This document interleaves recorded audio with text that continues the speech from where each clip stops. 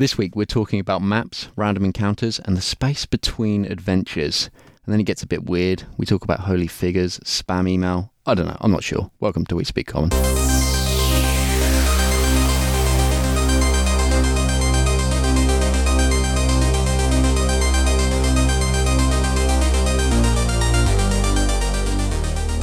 Hello, Jay. Hello, Benjamin. You alright, mate?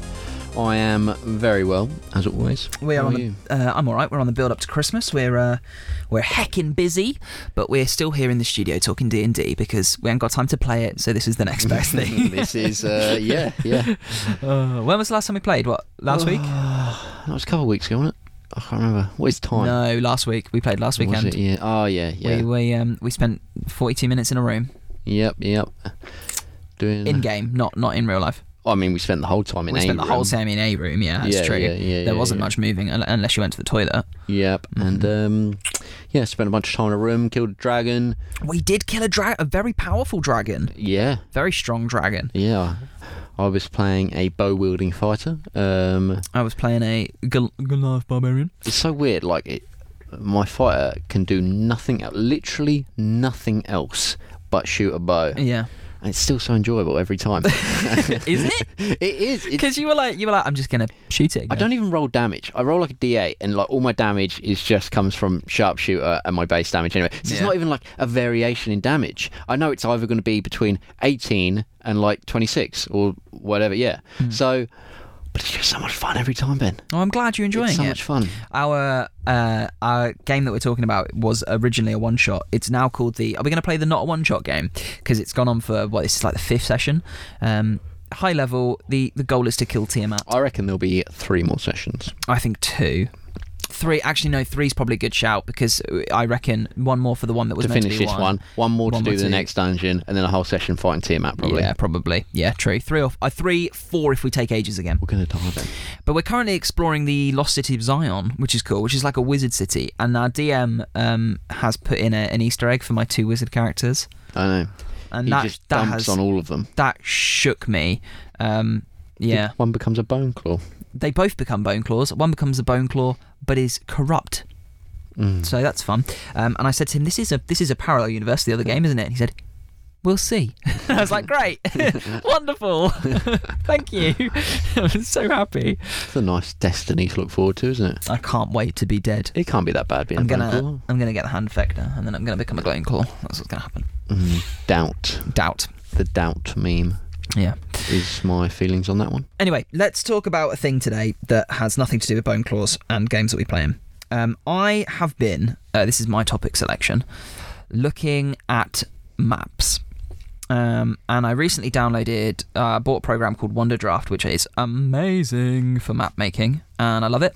And I've come across, or I've rediscovered an issue that I have with maps. So let's say, for example, you've got your map at continent scale, so you're seeing big cities and small settlements and nothing in between, right?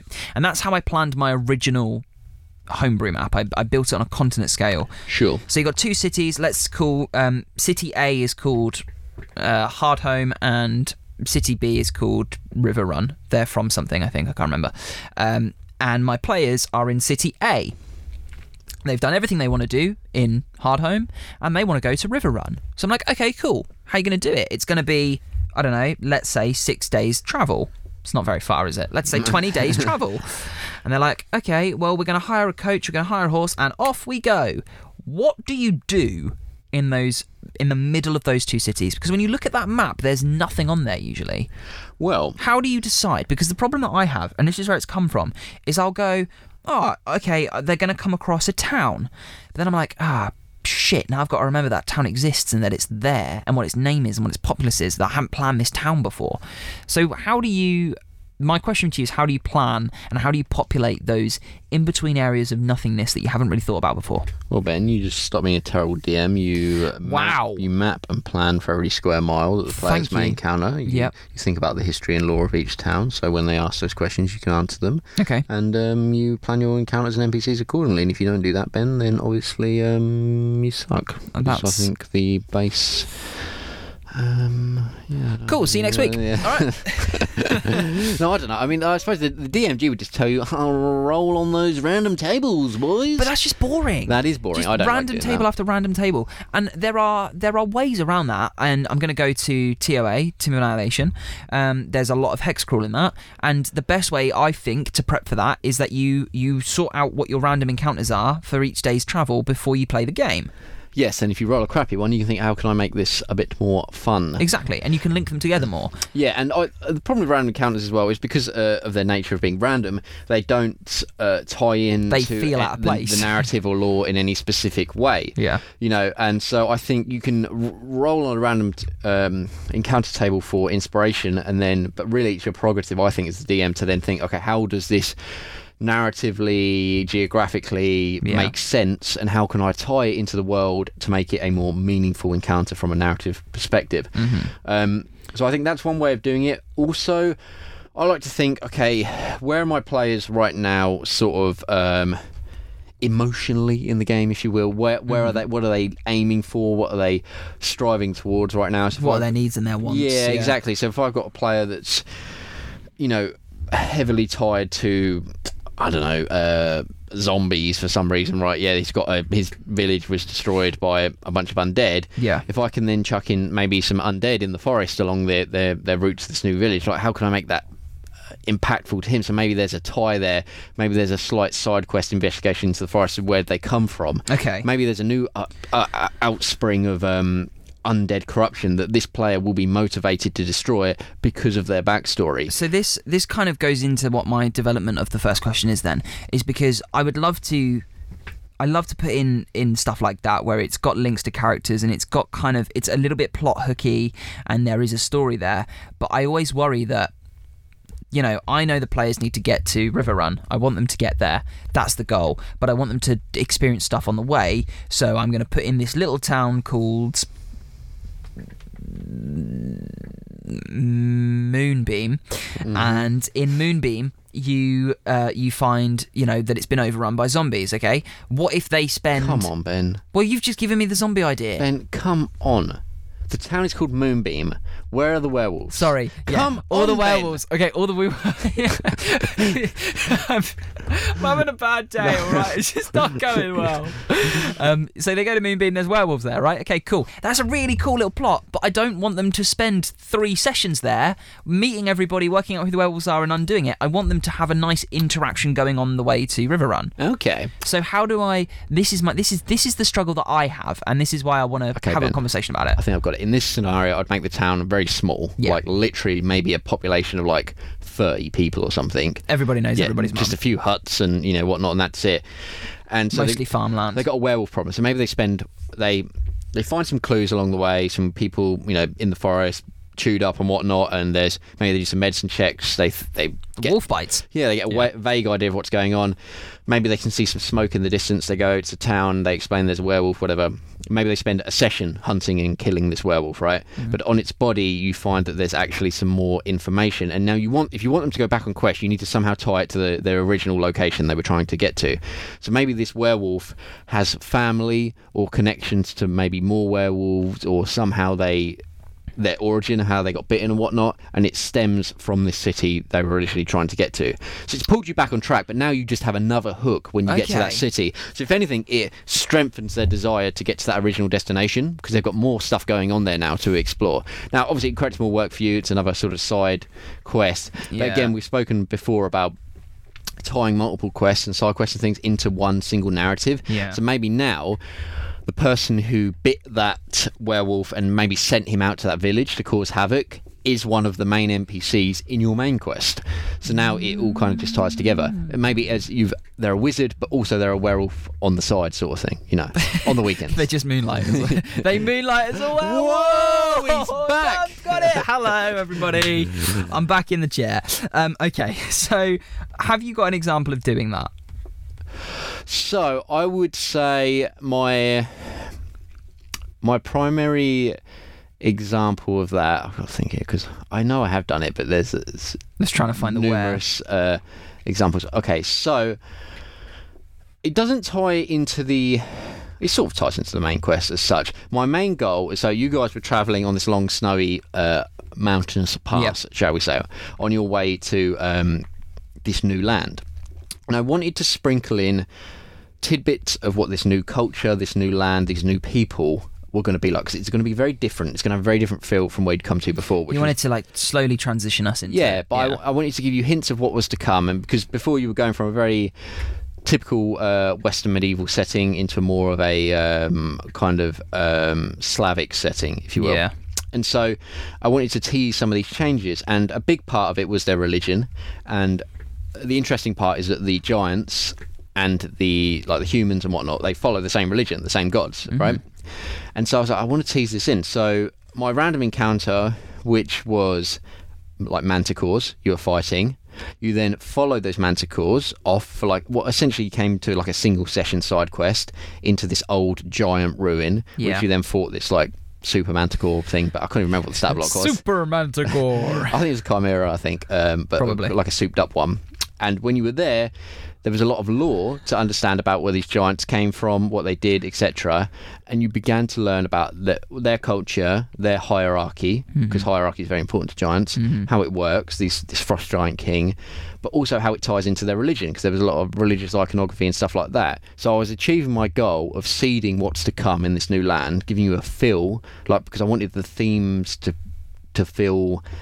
I wanted it to change slowly. I didn't want it to be a real jarring juxtaposition. And so I did that through, geographically having it take a fair amount of time to get there. And so my goal was not necessarily, to directly tie this into the main plot. I could have had like, oh, Billy the giant's also in this new place and you must go and find him. He's here too. Yeah. But my goal was to tie in these themes and these ideas. And I did that by having you go on this little side quest. And now that was optional, because you could have just killed those chimeras, not really care where they come from, and just go on about your way. You know, it was no big deal. So just a bit of murder. Yeah, a bit of murder. Yeah, cool. Classic. So that was one, which I felt worked pretty well. It didn't derail things too much. You spent like just one extra session there, basically. Yeah. Pausing, and I liked the idea of you guys pausing anyway, because it was like a treacherous, cold mountain pass, so like seeking refuge was part of the fun of it. I think my problem is that I worry about characters and players taking time off of the story. I worry about that because when I watch TV shows, for example, those filler episodes, like I'm like, I don't care about that character's friend. I want to know how he's going to stop his mum from dying. I don't know. Yeah. I worry about that stuff. I think the side stuff is always purposeful as long as it's furthering some form of arc. Yeah. Whether that be a character arc, some sort of plot arc and hook that's going on, but it doesn't always have to be plot related. So I think that, for instance, I would say like you take like Avatar: The Last Airbender, for instance, like the greatest cartoon ever, of course, and a lot of those episodes are kind of filler or side stuff, but there's always one of the characters in the group is generally a focus on one of the characters in that group, and they always learn something or have some sort of lesson. They're always changed or afterwards. Arc. Exactly. There's always a slight change, and so I think that or it serves to inform the characters and sort of by proxy the viewers about the world in some way. Yeah. So like for instance, one's really good is when they go, there's a lot of sort of these filler episodes in like the last season when they're in like the Fire Nation just hiding out. And one of them they go to like school, basically, like Fire Nation school. Yeah. And like not a lot happens there per se. It's kind of filler, but what you do learn is basically that the Fire Nation are Nazis. Like literally, they like worship their leader. Their leader, like the Führer. Yeah. They have all this iconography. They sing the anthem in the morning. Like it's very kind of. It's very dark. Yeah, it's very, very Third Reich-esque. Yeah. And so while maybe the characters themselves don't necessarily get pushed along anyway, the plot's not pushed along at all, but it gives the viewers a chance to learn about the environment the players are in. Exactly. Yeah. And so that I think that's just as valuable in D&D and when you run your games. I can think of sort of some more examples of when I've done that is when, for instance, you went down into like the underbelly of the city, basically. And I got to teach you a lot of lore about basically, essentially, the city's just built on top of old cities. You know what I mean? On top and top and top, and it's basically crushed down into the earth. Basically. So this whole underbelly structure of dilapidated buildings and underground complexes, and so that was like a fun bit of lore I got to tell you about. And also you come across like a ghost, which turned out was a dark elf. You find out that dark elves turn into ghosts when they die, and they're like stuck in this like tumultuous bit of turmoil in their life and stuff. Every time you say dark elf, I just think of Community. And so it tied into the main narrative in a way, because a dark elf was like the main character. Sigrid is a dark elf. You learn, so you're like, oh, if we kill Sigrid, he'll be a ghost. He'll potentially come back as a ghost and haunt us. Yeah. So let's not do it. You know, and you're like, yes. That's how I made it. So you could never kill my NPCs, Ben, because they'll just come back. We call that plot armor. Yes. Yeah. And so you got to learn about that, but you also just got to learn about the culture of this world, the ties between the Dark Elves, the humans, because this city essentially has been conquered multiple times by different factions, and each time they've left their mark on it. It's a bit of a day stop out of this city. Yeah, and so while the main narrative was not really furthered, other than gaining you a bit of favour with some of the main factions, it really was a side quest, but it was an opportunity for me to espouse some lore in the world that felt natural. So I think that's always fun, because as DMs I'm always like, when can I read my notes to the players? Let me get this juicy lore out. When can I drop some exposition? So these little side bits are fun ways to do that. You know, it does feel a bit jarring for the main quest. Like, hey, we've got to go and chase the dragon. It's like, would you like to hear the history of the dragons? Would you want some history? Because Ben, I've got some history for you. But if you can do it in a more side kind of way, also it feels less forced to me, because it's like the players are seeking it out. This is optional content. You don't have to go and do it, but because you're going and doing it, you're getting this extra info. So it's like the players have kind of opted into it, if you know what I mean. Yeah, I get that. Do you feel like, so I think the best example of me creating a side quest within my homebrew world was the dragon and the dragon fight, because you didn't have to. You saw this thing happening off in the distance, and we've talked about this. Didn't have to, Ben. Come on. You didn't have to. You could have just left it. Leave it, dragon. Come on. It's not mincemeat. You know, all of that was optional content, and you went off, and that was. I mean, you were tracking and chasing down a dragon, and you were traveling. So I feel like that's an example of me doing that well, but I find that, and it was only like 2 sessions. It wasn't like a whole drawn out affair. Yeah, like 2.5 at most. Yeah, exactly. And I think you all grew as players from that experience, and you realised, oh shit, we've got to deal with more dragons. Plus, it was a real team bonding exercise, because there's a lot of strife in that party, Ben. There is a lot of strife in that party. But the fact that we came together to kill this... surprise, it's us. to kill this glorious beast. Yeah. It was like... And I mean, Galahad almost like said it at the end. It's like, guys, we just came together. Just came together and killed a dragon. This was a team effort, you know. Yeah. Well done. And I think the complete opposite of that is that when I have the issue where I go, okay, you're going to travel... It's going to take you 5 days. Okay, so we're in at day 4, and here's what's happened. And it's like, that to me feels cheap as a DM, and I don't like doing it, but I find myself doing it constantly. But why is that? Because I like when I had my long travelling spell in my game, and it was long, it was like 10 sessions. It really was. It was a very curated experience, and I knew every encounter that was going to come up in advance, and I knew when it was going to happen. And now that I was it was helped by that, because geographically you were kind of funneled into a I mean, we've said it before, into a cavern sort of thing. But I didn't feel like that was cheap, because ultimately the players are still coming across it naturally, just like they would any other quest I was giving them. So this is what I'm saying. I feel like the way you did it, it dragged it out a long time, but it made it feel real. Whereas I think when I do, and I guess this is kind of half on the topic of how do you do time jumps properly, because I find that if I do travel and I just say, okay, you've been traveling for 3 days, is there anything you wanted to do on that journey? And a lot of the times players go, no, I'm okay, you know, just this and this. Sometimes they'll say, oh, I want to have like Wesley will be like, I want to have a conversation with Joe, and I'm like, okay, let's role play that conversation, and we'll have that half hour of talking and role playing, and I know that our players really enjoy that and they pull from that. So when that happens, I'm like, okay, it was right for me to say, it's been 3 days, you've got time to do stuff, what do you want to do? But there are other times when I say, okay, it's about a 5-day journey, nothing of concern or consequence happens for the first 3 days. You see a bit of this, you travel through some forest, I describe the scenery just a little bit, and I say, is there anything you want to do with those days? And they go, no. That's when I feel like, oh, that's really fallen flat. I don't know, because for me, like, there were times in that long journey where I literally said, like, at the start of the session, okay, like, you've been walking for like 7 days, because I needed to expand the length, because geographically you're moving a very far long place distance, in difficult terrain. And so I would say that, and it's just a sort of a hand-wavy kind of comment, but I think it gets across what I need to get across, that you've travelled a long way. Yeah. Get the players into the correct state that you are weary, and you're struggling. So that's where I wanted the players to start. So I just use a few lines just to establish that kind of setting.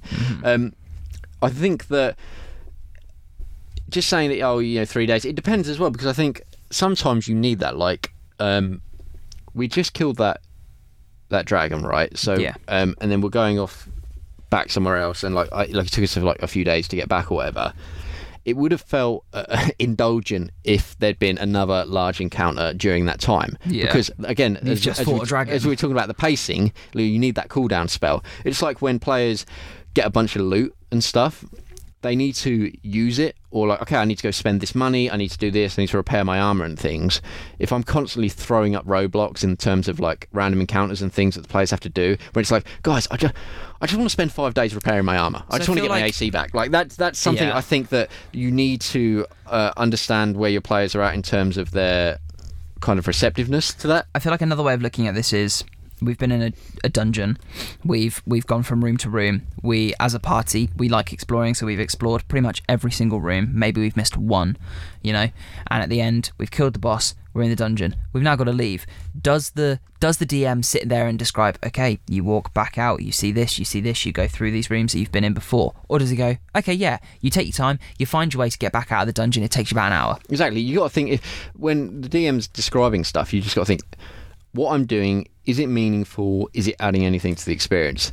So in a dungeon... Am I wasting words and time? Exactly. Yeah. So, plus, I think it's a nice change of pace when you're going from describing literally every step the players are taking to, here are a few days where, it's a little bit more loose, in terms of specific narrative. Maybe you go fishing, telling. I don't know, you tell me. Yeah, exactly. And I think that's a fun way of doing things. And oftentimes when the players are really into their characters, they'll describe their mannerisms and what they're doing during that time. Which I think we do, and I think we have the benefit of that. Yeah, we do that quite a lot. And so... I always like to remind people that Galahad is brooding. He's brooding on his horse at the moment, any given time. You see him light a match and let it burn down into his fingers. Yeah, exactly. Yeah. I mean, the other day we went to the toilet in D&D. Yeah, I know. I've never done that before. No, never. So, I've never gone to the toilet in D&D. You just hold it.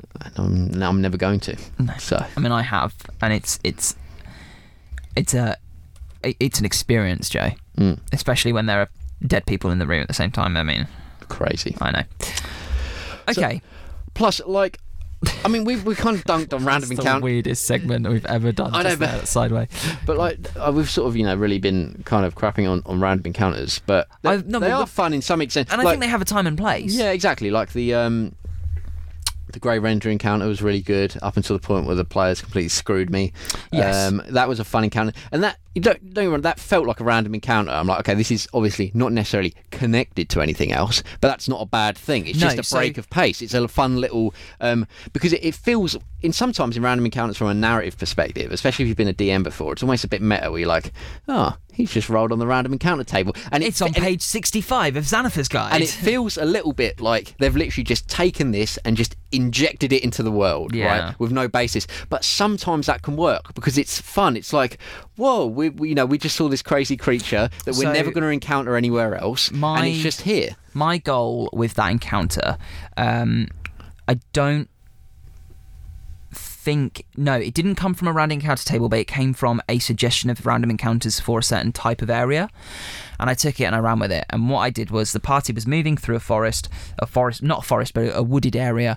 And my plan with random encounters and the way I use them is not to just give you something to do on your journey, but to inform you of the world. Mm-hmm. So I don't want it to feel like this thing that we've come up against is here for us to do something with. I want it to be like, we've found this thing and it has nothing to do with us. Plus, it's just in the world. Plus, I mean, the whole crux of your adventure is that random stuff's being pulled in from lots of dimensions. So, yes. like, narratively, there's an excuse to literally pull anything in.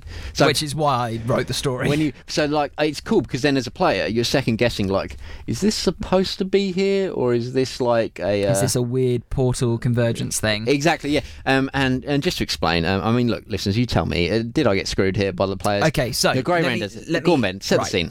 You're travelling through the forest or the wooded area, and you're on a cart. Trees either side, and you hear, with the use of perception checks, the party heard the rustling of bushes and the movement in the trees to their, I think it was the right. And you look over and you see these three eyes open. They're bright orange, and it's clearly a little bit unearthly, a little bit different to natural things. And so the party stops. A couple of them draw weapons, bows, and they get ready. They think, "What is this thing?"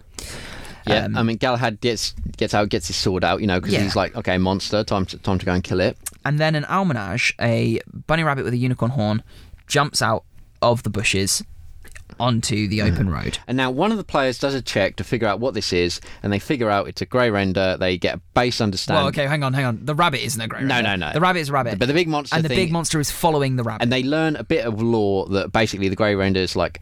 they bond with They like imprint themselves on a creature that they tend to be like, sort of... powerful or superior to them, worthy of, exactly, yeah, and then they imprint on them. And so the party, basically half the party went, oh well, clearly. Well, Galahad didn't know this, but then the players, I think it was like the wizard or whoever, the druid or the wizard, explained it, and he's like, okay, so I'm not going to go and kill this thing because it's not attacking.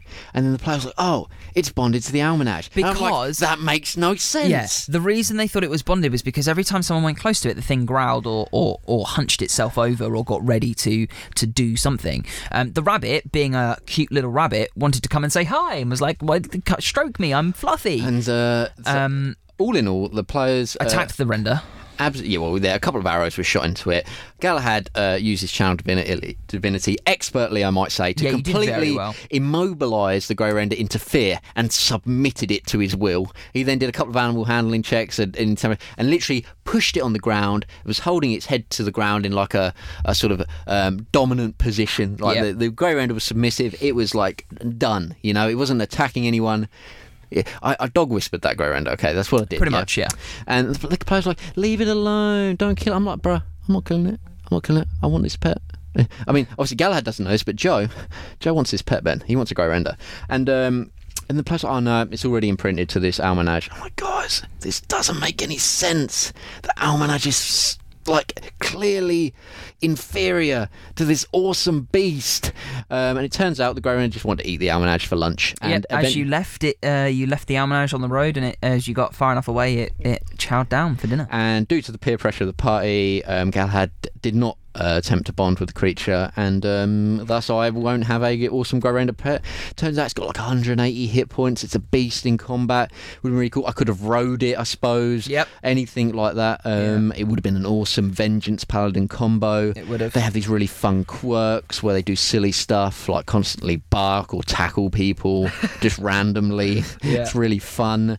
I'm bitter and I'm hurt by it. But to be fair, I didn't put it in the world for you to go and submit it. That's just an option. You must have known that was what I was going to do, Ben. I did have an idea that you would try, yes. All in all, I think the party were just jealous that they were unable to submit the beast, and they didn't want me to do it because my character's cooler than theirs. Okay, all right, fine. I just want to take a side... a tangent here. I'm not bitter. No, I know. You're never going to see another one ever again. We've just got an email, and it is we've had so many spam emails recently. This one is from Jesus. Oh, nice. Jesus David Cabarrea Sanchez has emailed us. Oh, cool. In Spanish. The only bit that I can understand is the $1,300,000 US. Oh, nice. So, mate, the money's in. We're going to talk to Jesus. It's going to be fine. Finally going to get that live play podcast up and running. Delete. That's gone. Please don't tell us you're Jesus, because I will delete. Unless you are, in which case, you know. Oh God, yeah. If you actually, oh God, oh your father. If you are actually Jesus, you. Yeah. I mean, tell us. Let us know. Oh, if we get people emailing us telling us that they're Jesus now, I'm gonna delete. I'm gonna accidentally delete. It's like, do you remember we had that email from the guy who said he promised he absolutely wasn't an Arabian prince? He's emailed us back, but he's stuck with the character, I almost got rid of it thinking it was spam, and it wasn't. I like it's a meta narrative. Yeah. But it's dangerous. It's dangerous for me. So please don't tell me you're Jesus. Ben, if we cleared off this random encounter thing, because I feel like I've just waffled. Yeah, I feel like I've waffled a little bit. I think it's a weird one. It's a short episode if we have, but I don't know what else we can say. I mean, like I said, I don't really use random encounter tables per se, other than just for the vaguest of inspiration. Sometimes what I will do is go and look on the tables where it matches a monster to the correct environment. Xanathar's Guide's very good for that. So when they're all in the snowy environment, I was like, okay, what creatures? Because I'm thinking like, okay, trolls, giants, stuff. But I wanted something a bit more unique, so I was looking for different monsters and things. So I will use that for inspiration, but like with the manticores and stuff, I originally just put them in as a random encounter, right? As like my initial, and I was like, but where do they come from? Yeah, you fleshed it out. Like I can't just put them in there.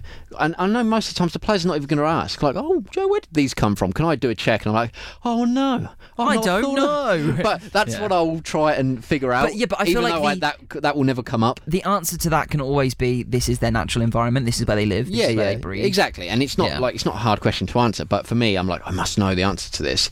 So then I saw the opportunity to link it with one of my other goals, which was, explain about the giants, give them a bit more lore, give them a bit more opportunity to find that stuff out.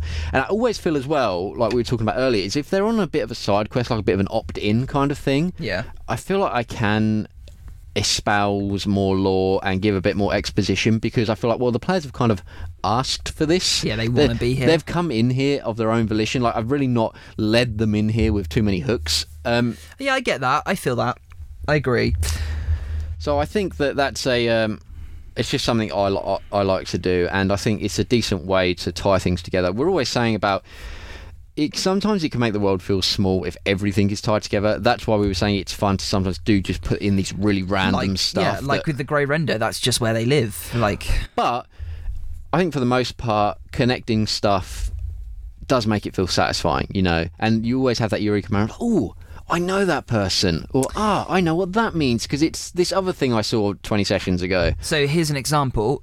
We've managed to get to the end of an episode without bringing up Star Wars, so I'm going to bring up Star Wars. Very good. Why does everybody in the universe have to be connected to the Skywalkers? I know. That's an example of it being bad, when everything knows everything. But then at the same time, my nostalgia is like, ooh, I wonder if she's the parent of her and he's connected to him. Yeah. Because there's a fine line you can walk with. There is. And I think that, it's nostalgia done well, nostalgia done poorly, basically. I do not know what the topic of this episode is, because I started off talking about maps and we've got onto random encounters, but I think it all links together. They do all link together. And I think ultimately the correct answer is to plot out every square foot of your world so you know what's there. And then if the players go there, they will then, they'll ask you and you'll be able to tell them. And if you can't tell them, you are a terrible DM. Are you it's fair a plotter enough. Or a pantser? So it just makes sense that you should spend every waking moment of your day world building. I think is the answer to that one. Okay. Well, thanks for that. I'm not going to live by that rule. This is a short one. This is a short and sweet one. I feel like we've given a few short and sweet episodes recently, so I'm really sorry if you just want more. But I promise that next week's episode is a nice, juicier, bigger bit of a one, because we've already recorded it. When you do that, find out it's an extremely unsatisfying and never-ending tunnel. I once got to always well built. I got to the point where I was like figuring out how a cave came to be, like from a topographical and kind of erosionary point, and I was like, at some point when I was googling like how do cave tectonic walls plates, I was like, how do cave walls erode, and I was like, Joe, enough's enough. Yeah, it gets to a point I spent 40 hours developing this single cave. I just need to move on. Yeah, it gets to a point where you can't take any more. But then I'm like, what if the player comes into the next session? It turns out they've got a degree in like geographical erosion, and they're like, how did this erode? And I can't tell them, Ben. Joe, the world's going to fall apart. They're going to see the seams of the world. You know that none of us have a degree in topical erosion. I don't know. Some of these guys are very elusive with their real life. Yeah, I mean, that's true. That is true. Anyway, look, this has been a lot of fun. Thank you for answering some questions I had, Joe. If you want to get in touch, if you want to give us any thoughts or opinions or any topics that you want to hear us talk about, WeSpeakCommon@hotmail.com or at WeSpeakCommon on Twitter. And if you see us on Reddit, it's me, so feel free to chat me up. We'll have a talk. Don't chat me up. You know what I mean. Talk to me. Woo him. Woohoo! As the Sims say. Next week is... The episode is happening. It's on Boxing Day. It's recorded. It will be there for you. So if you want to listen on Boxing Day, feel free. Have a wonderful Christmas. Is there anything else that's worth saying before we go? I don't know. If you are Jesus, get in touch. We could do with a miracle. Or $1,300,000. That would be great. Either too. or. I mean, the conversion rate's not great, No. but we've had a general election and the pound has soared, so... Oh my God, what is life? Right, let's leave it there. Thank you, Joe. Bye-bye. Bye.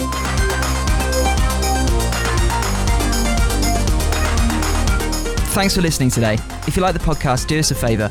Leave us a like or review on your platform of choice and share us with your friends.